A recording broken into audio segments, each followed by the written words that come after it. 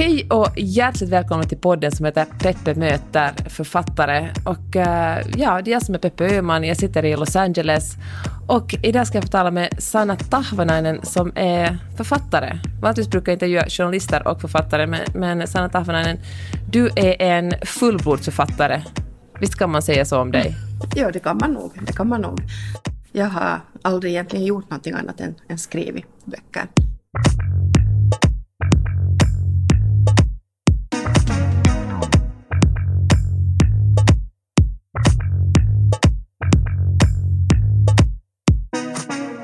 Jag var 19 när jag debuterade och jag fyller 45 nu om 2 veckor och inte har jag nu tänkt byta jobb.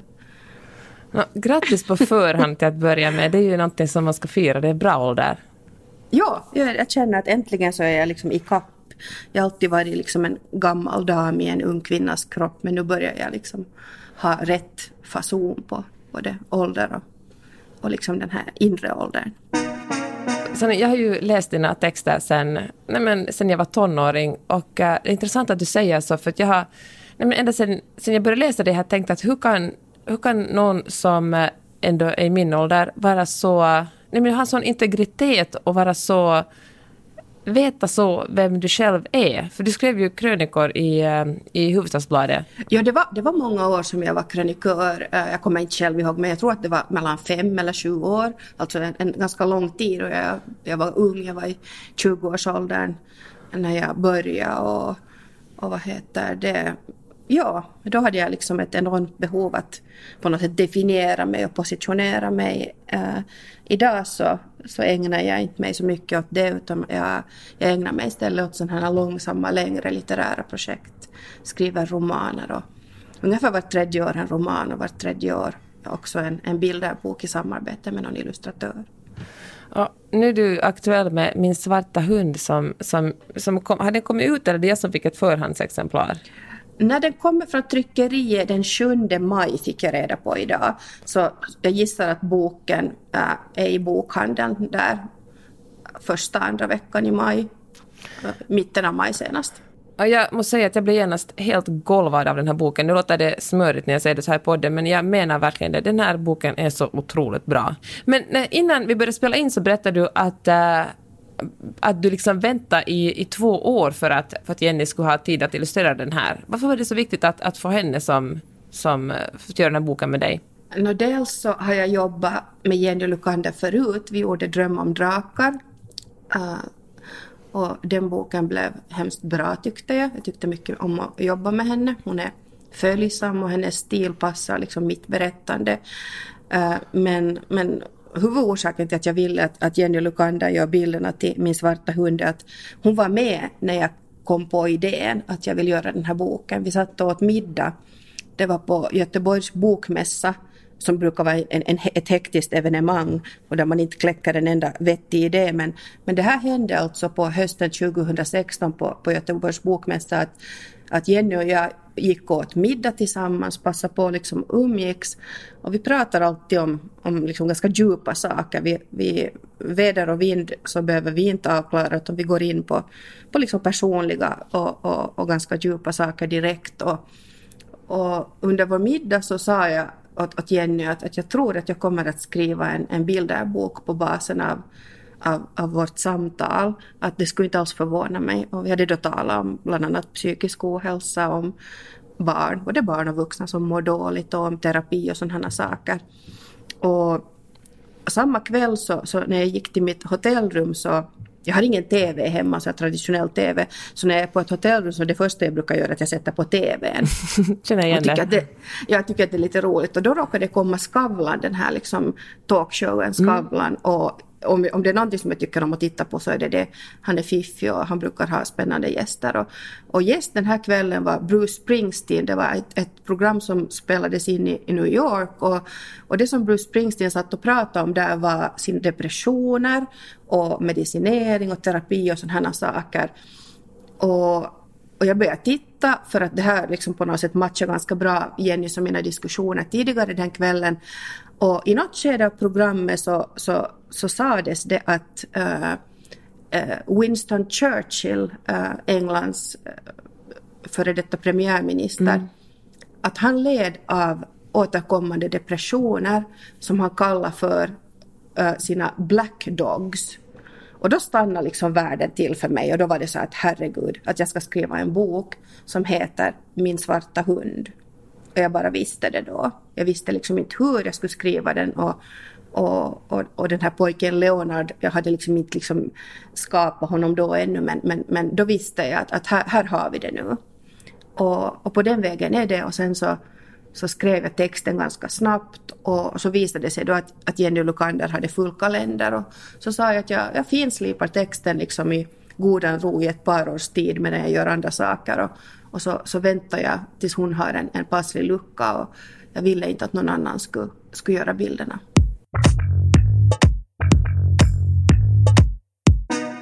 Ja, och ofta så är liksom mina böcker på något sätt baserade på så här gudomliga slumpar alltså. Jag är jättetacksam för det, för att jag vill ha en sån här magisk dimension i mitt skrivande.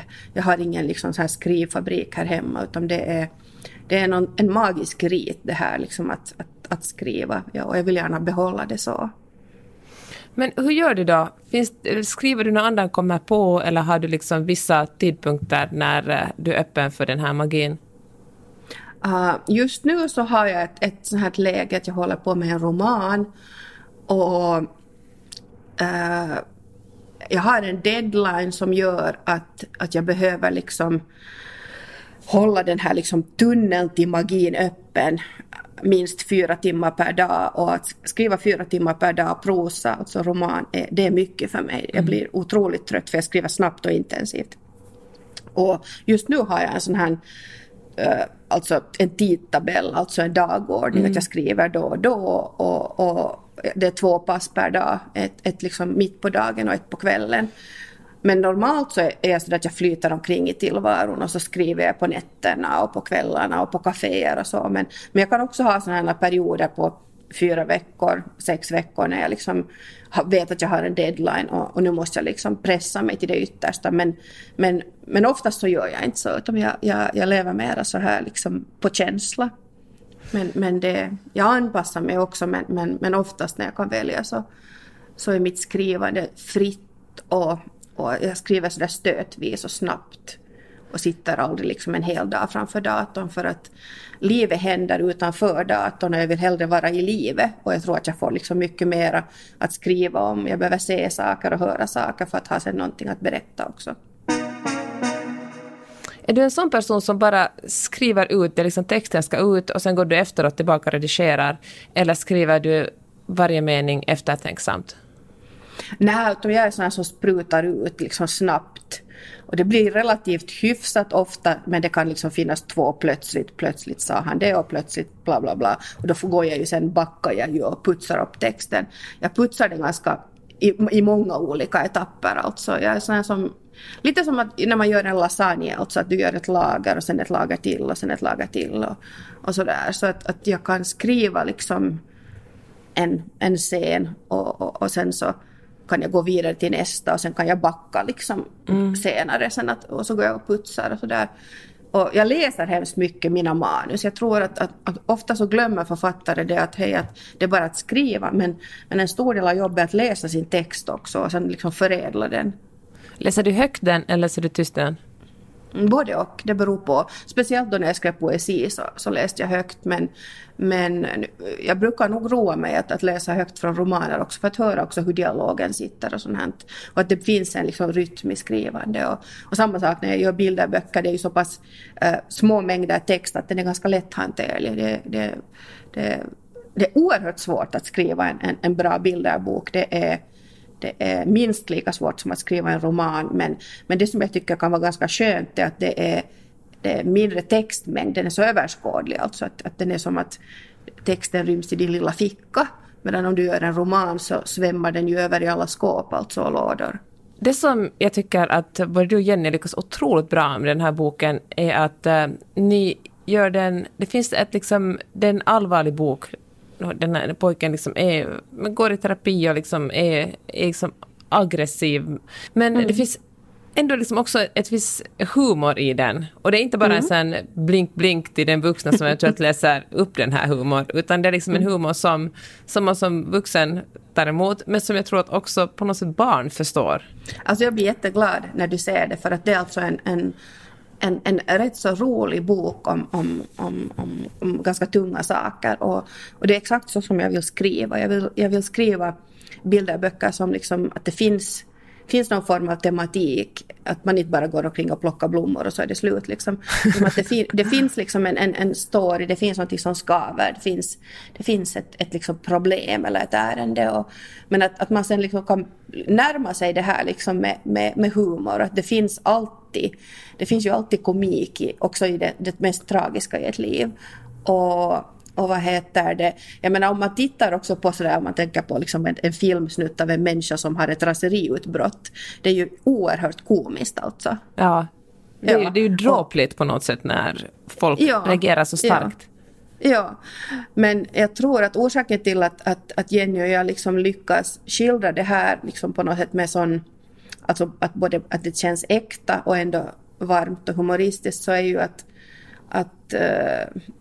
det är någonting som vi båda känner till och någonting som vi vad heter det, är väldigt nära. Jag känner liksom att jag är den här pojken Leonard. Jag känner sådana som den här pojken Leonard, och det finns massor med sådana här Leonardar, både flickor och pojkar ute i världen, och så det känns så där att jag kan säga liksom, jag är Leonard. Så jag liksom vet vad jag skriver om och vet ganska bra hur det känns att vara liksom förvirrad och förtvivlad. Ja, för jag förstår det, för en sån här bok kan man antagligen inte skriva med distans, eller inte ens att man kan inte skriva en sån här bok med distans, för då blir det genast någon slags instruktionsbok. Jag har också tänkt på det hemskt mycket, att det är ju rätt vanligt idag att man har en terapeut och att man oberoende ålder liksom går i terapi, och det är alltid bra, tror jag, att gå i terapi. Det kan sällan vara dåligt. Men det finns liksom inte litteratur som handlar om det. Alltså jag menar, det finns böcker där man går och handlar i butiken och där man går till stranden och man gör en resa. Men jag har aldrig alltså läst en bok ännu för den här boken. Alltså skrevs av mig och illustrerades av Jenny. Så det är den första boken som jag åtminstone känner till som handlar konkret om det här, att hej, det är en situation där man träffar en terapeut och får hjälp alltså att hantera sina känslor.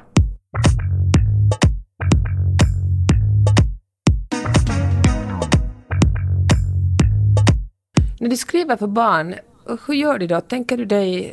Tänker du mycket på målgruppen? Hur ska ett barn ta emot det här? Eller utgår du från vad du skulle vilja säga? Förstår du vad jag menar? Ja, jag förstår hur du menar. Nej, inte tänker jag så att nu ska jag skriva för barn. Utan jag får idéer. Och vissa idéer är romaner, vissa idéer är essäer, andra idéer är helt klart liksom bilderböcker. Och inte det liksom att jag på något sätt har sådana nivåer, att lägsta nivån är för barn och sen högsta nivån är för poesikonsumenter. Att jag skriver nog liksom, jag skriver på allvar, jag skriver alltid på allvar, och nej, inte tänker jag så här, utan det är först när boken sen börjar bli färdig och den redigeras, så då så kanske man provläser den för något barn eller har någon förälder att läsa för sina barn och så här, och läser högt och så. Men det ska liksom vara ett allkonstverk också. Jag menar, det är ju en helhet med bild och text, och det ska vara liksom, det ska inte bara vara en berättelse som fungerar, utan det ska vara liksom ett bildberättande och så vidare. Så att nej, jag skulle inte säga att jag liksom sätter på någon så här barnslig växel och tänker att nu ska jag skriva så som ett barn vill att man skriver, utan jag skriver nog helt så som jag skriver. Men tänker du på ordval då? Det här blir ett för svårt ord för barnen att förstå. Nej, egentligen tänker jag lite tvärtom, att det kan vara ganska intressant med också lite det där gammalmodiga ord eller liksom något svårt ord, för att då får ju, om inte föräldern heller vet vad det är, så blir det också ett samtal om det, man får googla det eller sådär. Så jag är inte alls rädd för att till exempel i den här boken så använder jag begreppet anglofil, som betyder alltså en människa som tycker mycket om England. den här familjen där den här pojken Leonard finns i, eller hans familj, hans föräldrar är anglofiler. Och då kan jag tror inte att ett barn så där bara vet vad en anglofil är, men då öppnar det upp för en diskussion om England. Och då kanske man kommer ganska snabbt in på engelsk fotboll. Och många kan relatera till det, eller till Harry Potter som är någonting väldigt brittiskt och så vidare. Så att jag menar, och så kanske man börjar fundera att vem var den här Winston Churchill? Så jag menar, i bästa fall så kanske man lär sig också någonting. Jag vill liksom inte heller vara sån här som ska undervisa människor, men det kan vara liksom en sån här liten bonus att det finns någonting lite främmande i den här boken som kanske blir ett äventyr liksom i boken. Och handlar det kanske också om att man tar läsaren på allvar? Att barnet känner sig som om man talar, som författaren talar till det på samma nivå, inte liksom from above, som vi säger här i LA. Ja, för på något sätt, jag minns så bra hur det var att vara barn. Jag tyckte inte alls om att vara barn. Jag tyckte det var ganska hemskt. För jag var så dålig på att vara barn. Jag tyckte inte om att liksom springa och svettas och bli smutsig. Och jag var rädd för myror och maskar och spindlar. så att liksom, jag ville helst vara inomhus liksom i skugga och sova eller mysa eller läsa en bok. Så för mig var liksom inte barndomen och hemskt kiva. Men då var ju böckerna jätteviktiga. Och jag växte då upp i ett hem där det inte fanns böcker. Men jag hade då en låtsasmormor som ibland tog mig till ett bibliotek.